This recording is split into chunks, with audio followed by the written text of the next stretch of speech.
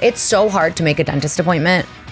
Is anyone else noticing this? Like, you go every 6 months and you, at that 6-month appointment, you make the next 6-month appointment.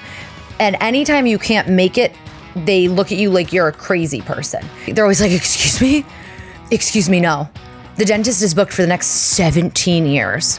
If you don't keep your 6-month appointment, your teeth are gonna fall out. Hey everybody, it's Theresa. Welcome to Exaggerated. I'm so glad you're here. Let's get into it. Hi everybody, welcome to this episode of Exaggerated. I'm so glad that you're here, episode 17.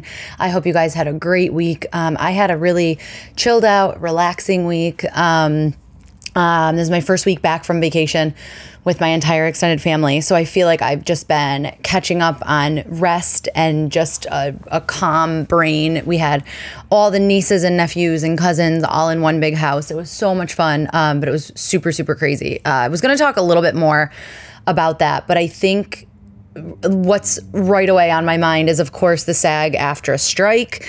You may or may not know that the Writers Guild of America is on strike, has been on strike for a few months, and SAG-AFTRA, which is the actors union that I am a part of, went on strike as of like 3 a.m. This, you guys will be hearing this in a week. So like 1 week, we've been on strike. And it's exciting. It is a good thing. I will start by saying it is 100% a good thing. It's necessary for the contract negotiations. And I'll talk a little bit about that in super, super layman's terms, because it's just so forefront of my mind right now. But it's also really scary and it's really sad. And all actors want to do is audition and work and create art, and but we also need to be able to live off of it, and we also need to be able to get paid. So that's why something like this strike is so important. I went to the dentist this week. That's going to be great. I'm going to tell you a little bit about that. And it reminded me of a time that I went to the dentist when my daughter was super small, and it was such a nightmare, and I should have just canceled the appointment. But you learn, you live and you learn. And then, we're just going to talk and have a silly time. And I hope you guys find this entertaining and fun. Reach out to me as always if there's anything you want to hear about or anything you're thinking about. I do have some shows coming up in July.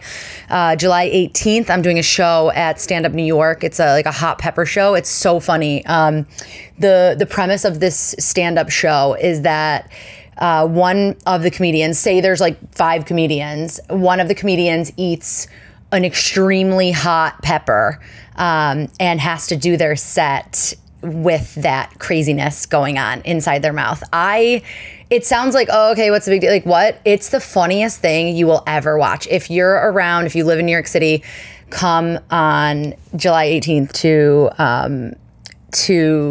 this hot pepper show. It's so funny. I'm promoting it on my Instagram as well, but it's just the funniest thing to watch some of the funniest comedians just try to get through their set and get through their jokes, even jokes I've heard before, and they're doing so after eating like this crazy spicy pepper. It's just so funny. It's such a funny concept. And I did the show once before, but I was not in the hat to eat the pepper because I was super pregnant. So I reached out to the producer of this show recently, and it's a good friend of mine. And I was like, I want to do the show not pregnant. I want to be able to be in the running to eat this pepper. So I don't know. I guess I'll tell you guys more about that if I end up eating the pepper. Come to the show. It's really fun. I'll promote it on Instagram because I just realized I think this will come out after that date. I don't ever know what day it is. Anyway, so this strike. Okay, so SAG is striking. I'm seeing, okay, let me see how I want to organize my thoughts. I'm seeing a lot of people online that are not artists, that are not actors, that of course don't understand this union, and they don't understand how important it is for us to strike. And they're saying things like, actors are ungrateful, actors are already paid so much, do these big, I saw somebody say like, oh, Tom Cruise needs another $1 million. And it's like, first of all, I understand that those people are just ignorant and they don't understand what they're saying or what they're talking about. But essentially, the Tom Cruises of our business, of the entertainment industry, makes up about 1% to 2% of the entire SAG-AFTRA organization. Most actors are just everyday people, and it's their art and it's their job. And you need to qualify for health insurance, you need to make $26,000 a year through SAG-AFTRA projects. It could be movies, it could be TV, it could be voiceovers, it could be commercials. It doesn't matter what it is, but it has to be a SAG-AFTRA job. $26,000. That's how you get your health insurance. It's hard enough to get that doing commercials or doing background work. Not everybody is auditioning for a series regular role and making their debut on Netflix. Like, the amount of people that are getting these roles is such a small pool. So $26,000 is obviously not enough to live on. That's why you hear about the survival job. That's why you hear about all these people always having a side gig, a survival job, a business, something else going on, because that's not a livable wage. So what the two main things right now, and things will be developing probably by the time this comes out, there will be a whole slew of new information. But currently, the two main points in the contract that we can't find a suitable agreement to is residuals, which is how an actor is paid after they've done an episode of a show. Every time it airs on cable television, they get an amount of money. That's cable television. We're talking about streamers, Netflix, Amazon Prime, all of these, Disney, all of these places streaming this and making money based on re-showing all these movies and TV. The actors aren't getting any of it. The people in those movies, the writers who wrote those movies, aren't getting any of it. So if you're sitting there going, oh, well, actors don't need a lot of money, and you think actors are Margot Robbie and Ryan Gosling promoting their Barbie movie, no, that's the 0.0001% of it all. It's people like me who have movies on Amazon Prime and have never seen a dollar of it. I made these movies years ago and maybe got paid a SAG low budget rate, and it was barely enough. It wasn't even a month of income. So I think ultimately we have to remember that these negotiations are happening for the entire organization and for all these everyday actors, because acting is a job. We don't ask doctors to just, oh, you know what, just perform that surgery. You'll get exposure. Hey, could you please operate on my knee? It's dislocated. I don't have any money or insurance, but I'll tell all my friends about you. And then you'll be the go-to knee doctor in all of New York City. Isn't that great? A surgeon would look at you and say, what? Please leave. I mean, we don't even have to get into the healthcare aspect. That's probably a bad comparison because healthcare is also a hot mess. But the point is that there are people hoarding all of this wealth, all of these CEOs. The CEO of Disney makes $27 million a year.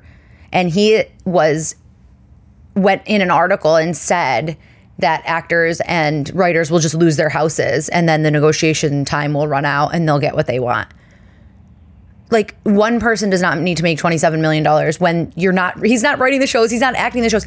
I challenge the Disney CEO, Bob Iger, to get in a movie and act in it and be good at it.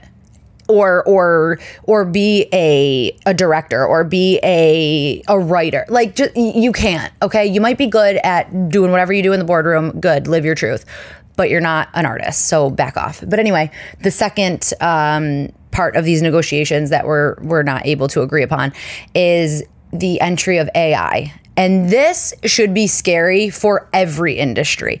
What is happening right now with the SAG-AFTRA and the WGA strike should scare the world, because what they want to do, for example, is say I'm a background actor in a movie. Background actors are the people eating in the cafe while the two leads are having their big fight, whatever.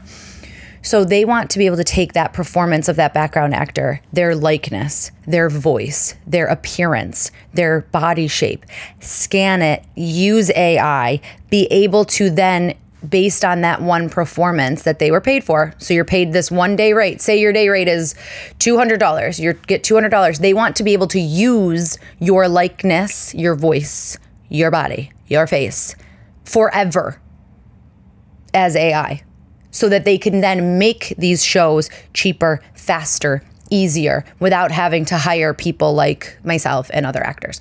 So there are a lot of actors that if they're up and coming, or if they're just trying to make ends meet, trying to make their health care. I know a lot of people that are teachers that do background work in the summer, just as like a side job and to get health insurance and whatever. They're using these jobs to make enough money to get their health insurance, for example, and just to live their life. And they're not going to be able to do like it's so scary to think that there's someone somewhere thinking that they can just AI people and just use them that way. And I know this is supposed to be funny and this is supposed to be a comedy podcast, but right now I think we need to recognize that this is also entertainment, and we create things, film and television and podcasts and comedy and drama, and all these shows and characters that you know and love were written by someone and created by someone and brought to life by someone. And at the end of the day, that's what this is about. This is about real people doing their real creative jobs, and some big fat cat CEOs treating Hollywood like a tech company and only looking to scale, make it bigger, and then realizing, oh, wait, if all the creators walk out, what do you have? You have nothing. So that's what's going on right now. So it definitely has me a bit nervous. I will lighten it a little bit, and I'll talk to you now about when I got my SAG card. And you're probably like, oh my God, I'm going to tune out because this sounds awful. I joined the union in 1997. Yep, you heard that right, guys. I became a union member in 1997, and SAG and AFTRA were separate. They had a merger. So it was just AFTRA when I joined. I did a couple episodes of Saturday Night Live and Conan O'Brien, just these little piddly shows you guys might have heard about. No big deal. When people say, why are you an actor? I tell them that when I was 8 years old, Will Ferrell and Sherry O'Terry were playing with my hair on some kind of weird risers on the set of Saturday Night Live, and Brendan Fraser was the host. And I had the time of my life, and it was so fun and silly and crazy. And what else would you be? And then someone gave me money for that. And I was like, wait, what? This is a job? And then I was sucked in. And now somehow, all those years later, I'm still here. But I remember being on the set of Saturday Night Live, and the holding area before we did the show was the Rosie O'Donnell set. Do you guys remember that show in the 90s, Rosie O'Donnell? What a dream. So we were sitting on that set, just hanging out, waiting to go. And a union rep, actually, my mom and I didn't know anything. I'll tell you a little bit in a second about how I auditioned for Saturday Night Live at such a young age. But the union rep came up to us and questioned us, how many times have you worked on these shows? What are you being paid? How were you hired? Et cetera, et cetera. And we didn't know anything. I was a kid. My mom used to bring me to auditions because I thought it was fun. She's like, oh, she's high energy and kind of cute. Let's just go to this, Manhattan models search, whatever. This is a story for a whole nother time. But anyway, so we didn't know anything about the unions or anything. And they were like, you're actually a must join for AFTRA because you've had a certain amount of jobs. You need to pay us this amount of money and you're now a part of the union. This is a union job. We were like, oh, okay. We didn't even know what it was. So I joined in 1997. And then that eventually we merged and became SAG-AFTRA and all that. But that was when it was just AFTRA, and that was my first union experience. And essentially the union just protects you. It makes sure you get paid. It makes sure you're not working too long. As a kid, I had all kinds of different permits and stuff. So it's a little bit different than sometimes I'll have adult actors be like, oh, I'm a must join, I'm SAG eligible. Should I join? Should I not? And as an adult, they're like, I still do a lot of this work or I still do a lot of that. And I'm always like, I don't know, because I was a must join. I couldn't do the job that I showed up to do unless I joined. So you traditionally that's how it used to be. You would get a job and then use some of that money from the job to join the union, and then you could pay your dues and get all of the perks and whatever. But also being union is the move if you're at a certain professional level, because you can't do certain jobs. All the big TV shows, all of the big commercials are all going to be union. That's just kind of how it is. Non-union stuff exists for up-and-coming actors and smaller budget stuff, of course. And there are ways to be both and this and that. But for the most part, most professional actors are SAG-AFTRA, and that's how they do movies and TV, whatever. So anyway, I remember I was just like a must join, and I had to do that. And for my audition, this is a funny story. My audition for the Saturday Night Live thing, it was just like they just needed people to play the parts. So like Saturday Night Live obviously has the cast of however many people. And then they need like other parts played sometimes, I guess. So they needed like a kid for something. There was another guy on set that day to like play my dad. I think there was like a regular audition for like an episode. And so I remember I did the audition, and you're a kid, so they're not like, they didn't tell me what the skit was. It was like this gymnastics thing, but they didn't say anything about that in the audition. They just said, hey, tell us a story. What'd you do this weekend? Because I think with kids, a lot of times now in hindsight, like they're not looking to like have your story be like great stand-up or like great television. They're just like, oh, can this kid like talk and be normal? And then we'll just tell her what lines to say the day of, because it's probably not even written yet. It's a live thing, whatever. So basically, I remember sitting in this like conference-y type room, and they were like, oh, just tell us a story. What'd you do this weekend? And I said, oh, we had a birthday party for Kevin Richardson of the Backstreet Boys. And they were like, oh, that's pretty cool. And I was like, yeah, you know, I was with my sister and my cousin, and we had this birthday party. We had a cake. It was so good. We had this like strawberry cake. I told them all about, it was a pool party, you know, this and that. And it was like the fall. So how could it have been a pool party? I think I was just like riffing and being like, yeah, and it was this and that, because I think we were playing pretend and having a birthday party for this Backstreet Boy, because I was like a tween girl. So that's obviously what tween girls do. And so I was telling them all, and they were like, oh, great, cool. And I was so excited about it. It was so real to me. I was so animated. That was it. I left. They end up calling. They're like, oh, she got the job, this and that. And then I remember being on set talking to like one of the directors. And he was like, oh, so this and that. And then he was like, so you're related to Kevin Richardson? That's pretty cool. Do you see him a lot? And I was like, what?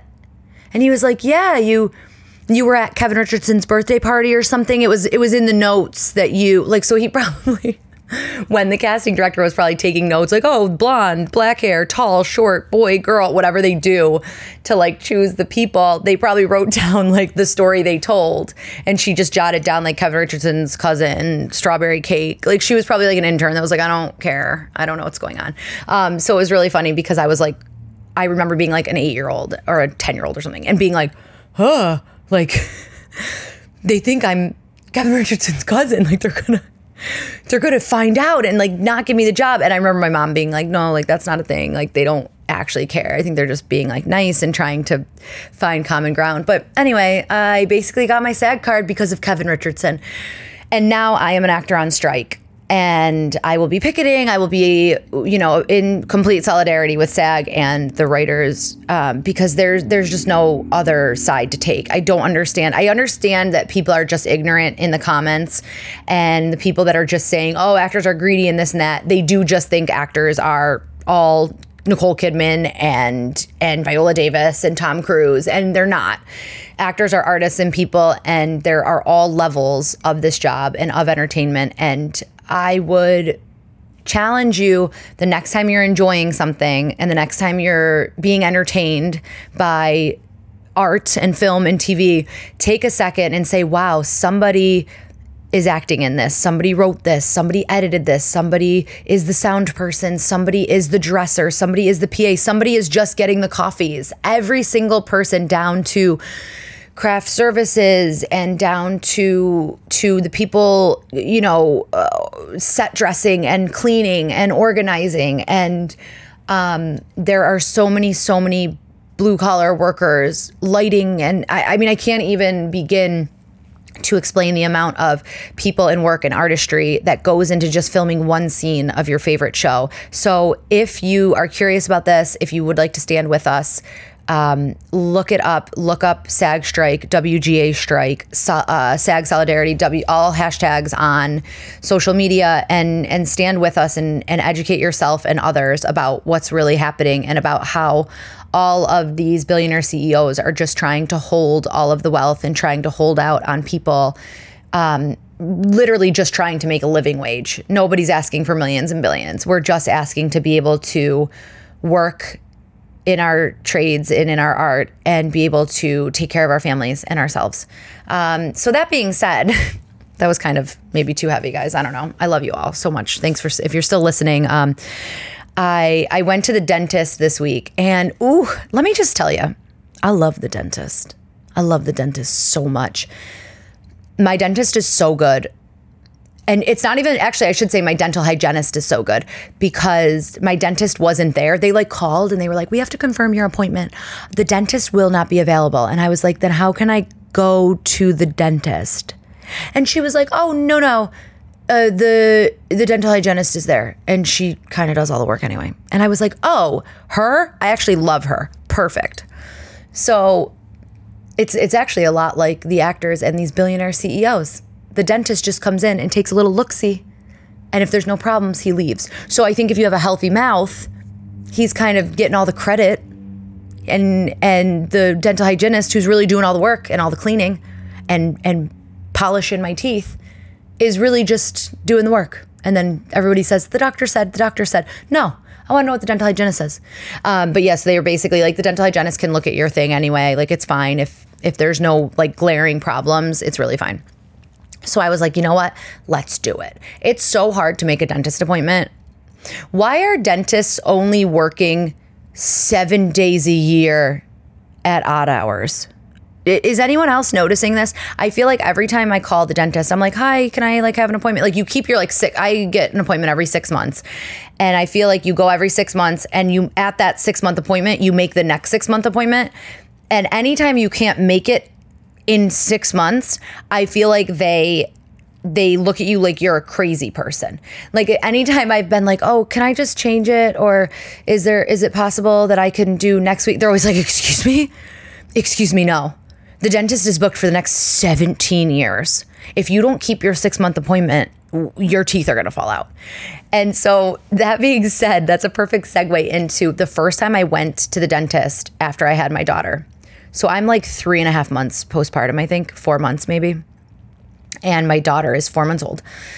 And I take her to the dentist. Now, at this point, I wasn't great at putting the car seat in a car, in an Uber, this and that. So I walked.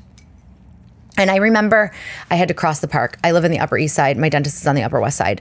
I had to go across the park with a stroller. Should I have baby wore her? Yup. But I had only been a mom for 4 months. I didn't understand. I didn't know what was going on. So I crossed the park. I'm sweating. It's like summer. Oh my God, I guess this is like a year ago now. Anyway, so I'm huffing it through the park. I'm basically late. I'm drenched. When they first called and said, hi, we want to remind you of your appointment, I went, oh God. I was 4 months postpartum. Everything was overwhelming. Everything was confusing and scary. And I didn't have a babysitter at the time. And it's hard to find somebody to like watch your kid. And it's hard to even know how to do that. Hi, I need to go to the dentist. Do I bring my baby? So I remember saying to them on the phone when they called to confirm my appointment, they were like, hi, you have an appointment. It's like tomorrow at 11 o'clock. Can you come? And I just went, oh God, can I bring my baby there? And they were like, excuse me? And I was like, I have a little tiny baby and I just had her. And I don't know how the world works when you have a tiny baby and you have to go places where tiny babies don't usually go. And she said, oh, your kids can come. And maybe she thought I said I had a 4-year-old. I don't know. But I don't think she realized I had a 4-month-old. And I remember I put that little baby in the stroller and I crossed the park and she was like napping. And I was like, this could be perfect. This could work. That's every mother all the time, is being like, this can work if.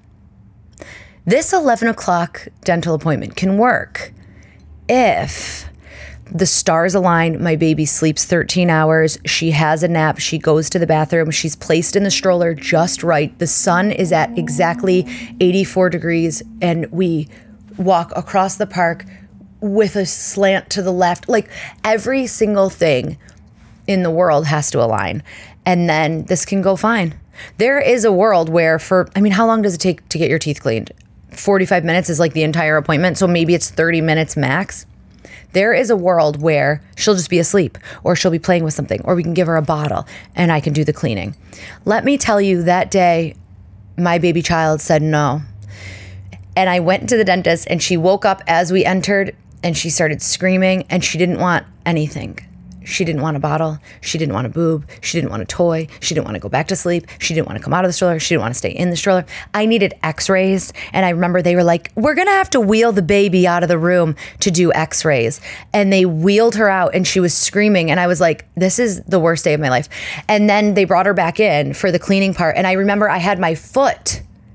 If you're I'm going to have to explain this in case you're not watching on YouTube. Okay. I had my foot up on the edge of the baby stroller while I was laying flat, getting my teeth cleaned. So picture it, laying flat, bzz, the little spit sucker is in my mouth, and I'm laying flat out, and then my foot is hooked on the baby stroller, and I'm bouncing, but I'm bouncing the baby stroller. And then my baby finally calmed down, and that was the only thing that would calm her down. And the hygienist was like, do you need help?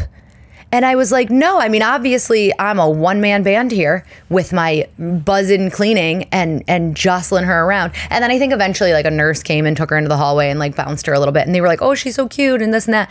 And I've never sweat so much in my entire life. So that being said, don't take your tiny baby child to the dentist. But I went back to the dentist this week and now they're always like, how's your daughter? Like they know because I think they just picture my absolute mouse trap of a body around the stroller, bouncing her and trying to just get my teeth cleaned. And she was like, do you want to take a break? And I was like, no, please just continue because this is already horrid. Just clean them. And then I remember they said at the very end, we're so proud of you. Somebody with such a young baby, you know, they always usually just cancel. And I was like, how would I have canceled? You guys don't schedule. You guys, no one's available. No, I wouldn't have gotten my teeth cleaned for another decade. So anyway, I went back this past week and it was so amazing. It was like the hygienist was like a little too rough. And I love going to the dentist. So if you don't like the dentist, guys, sorry for this because maybe it's triggering for you. But it felt like she removed my teeth and polished them in a machine and then popped them all back in. And it was so glorious. And my mouth was like a little sore after, but it was gleaming white and tasted minty. And then she said, you want to take a little toothbrush? And I was like, I do. It's like the nostalgia of just leaving with a plastic toothbrush. Nobody's using those toothbrushes anymore. We're all using some version of an electric toothbrush. If it's not like a nice Sonicare one, it's like I have that like little crappy Oral-B like drugstore one. Like we're all using something like that. No one's using these flat, homemade looking toothbrushes anymore. But yeah, I would like one. Please put it in the bag with a little Listerine gum health and a chapstick. There was a little chapstick. How cute is that? Anyway, I love the dentist. I don't love the dentist with a 4-month-old. So I would advise finding someone to watch your baby. But how are you supposed to? Oh, hi, my husband could take the baby. Are you guys open at all? Oh, no, we're only open from 11 a.m. to 3 p.m. every other Wednesday. Like, cool dentists. I don't know. Maybe I should have been a dentist. Imagine. Well, I don't know. I feel like I've been yabbering along long enough. So I've got the ick and the love, and the ick might be a little bit longer today. It's also going to be, I think, an Instagram series now that I think about it, because we need to just ask the internet about this. But my ick is cheap people. Let me say it again for those in the back. Cheap people is a huge ick. Now, don't hear this as, oh, every single person has to be rich. No. Not at all. Not at all. It's one thing to be careful with your spending, to be frugal with your spending, to budget, fine. I'm talking about there is a difference between generous people and cheap people. And it's an energy. It could be about $1 or $100. It doesn't matter. There is an energy. There are people that think the world is scarce, and there are people that think the world is abundant. And cheap people are the kind of people that, you know, there are just certain relationships, right? Like if I'm with a good friend of mine and we're going out for coffee, I'll pick up the coffee this time, assuming maybe they'll get it next time. Maybe they won't. It's just the $5 isn't as important to me as it is to that relationship, right? So when people are so clearly, I knew this girl, and I remember one time we were working I was doing events and stuff, and we were working a party together, and we ran to like a coffee shop on the corner, and we really just wanted a place to sit. I remember, and like, cause the event we were working like had coffees and pastries and all kinds of things anyway, but we were like, oh, let's just get a cold brew, like so that we could have the table to sit and talk. So we split it, and she Venmo charged me for half of the price. That's a cheap person. I'm not saying you have to treat me to coffee. Ask me to pay for it initially. I would have. But it was just kind of like she was first at the counter. She paid for the coffee. And I just kind of was like, oh, cool. Now, this was somebody at the time I was seeing like at least weekly. So I'm sure there would have been a time where I would have picked up lunch. So I just don't like when people are super transactional about every single dollar. Because at the end of the day, while they're pinching pennies, they're losing dollars. Like I find when you live generously and freely and abundantly, more money comes your way. So this is probably like a bigger thing that I'm going to put on Instagram and TikTok to talk about, because my friend had this experience with this really strange, cheap guy on a date. But anyway, that's kind of what brought all this up. And she's probably laughing right now. But anyway, that is the ick. Don't be a cheap, scarce person. I'm not saying you have to buy your friends everything all day long. If you don't have the money, that's fine. If you can say, I can't afford that, I can't participate in that, fine. But you know the difference when you're just being super transactional about like $2 and not being just like generous and open, because that's what's going to stop money coming to you, I feel like. So that's my ick, is like, don't be cheap. Just be like, I don't know, things cost money. If you're going out in the world, things cost money. Figure it out. And then my love, I've been doing a lot of wild times. No, I've been drinking a lot of Arnold Palmer's, like half iced tea, half lemonade. And there's a cafe around the corner that my daughter and I will sometimes stop at if I take her to the park. And they have the most amazing Arnold Palmer combination. And so my question is, are those still called Arnold Palmer's? Like, I'm thinking in the can, Arnold Palmer was a golfer about 1 billion years ago, and it was half lemonade, half iced tea. And I think everybody knows it as that, like it's called an Arnold Palmer.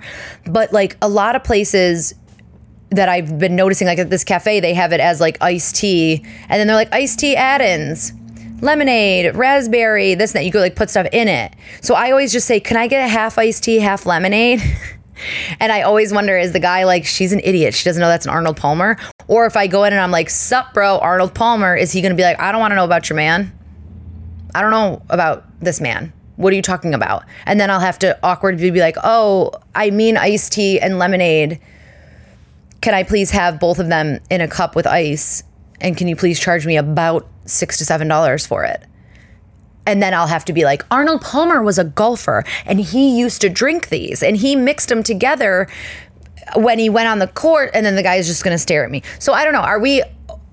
Can we universally call this beverage Arnold Palmer's, or are we just talking ingredients, iced tea, lemonade? I got to know. Thanks so much for tuning in this week. I love you guys so much. Reach out to me on Instagram, TikTok, YouTube, all the places. I love you so much. Life is hard, and let's just try to be there for each other and be kind to each other and have fun and be silly. And that's my message this week. Just be present and silly and give yourself grace. I love you so much. Bye. This has been Exaggerated. Thanks for sticking around till the end. Follow me on social media @TimoLynn. That's TMOLYNN. And don't forget to subscribe so you never miss an episode. Oh, and join the conversation by emailing me at exaggeratedpod@gmail.com. Until next time, don't forget, it's all a bit exaggerated.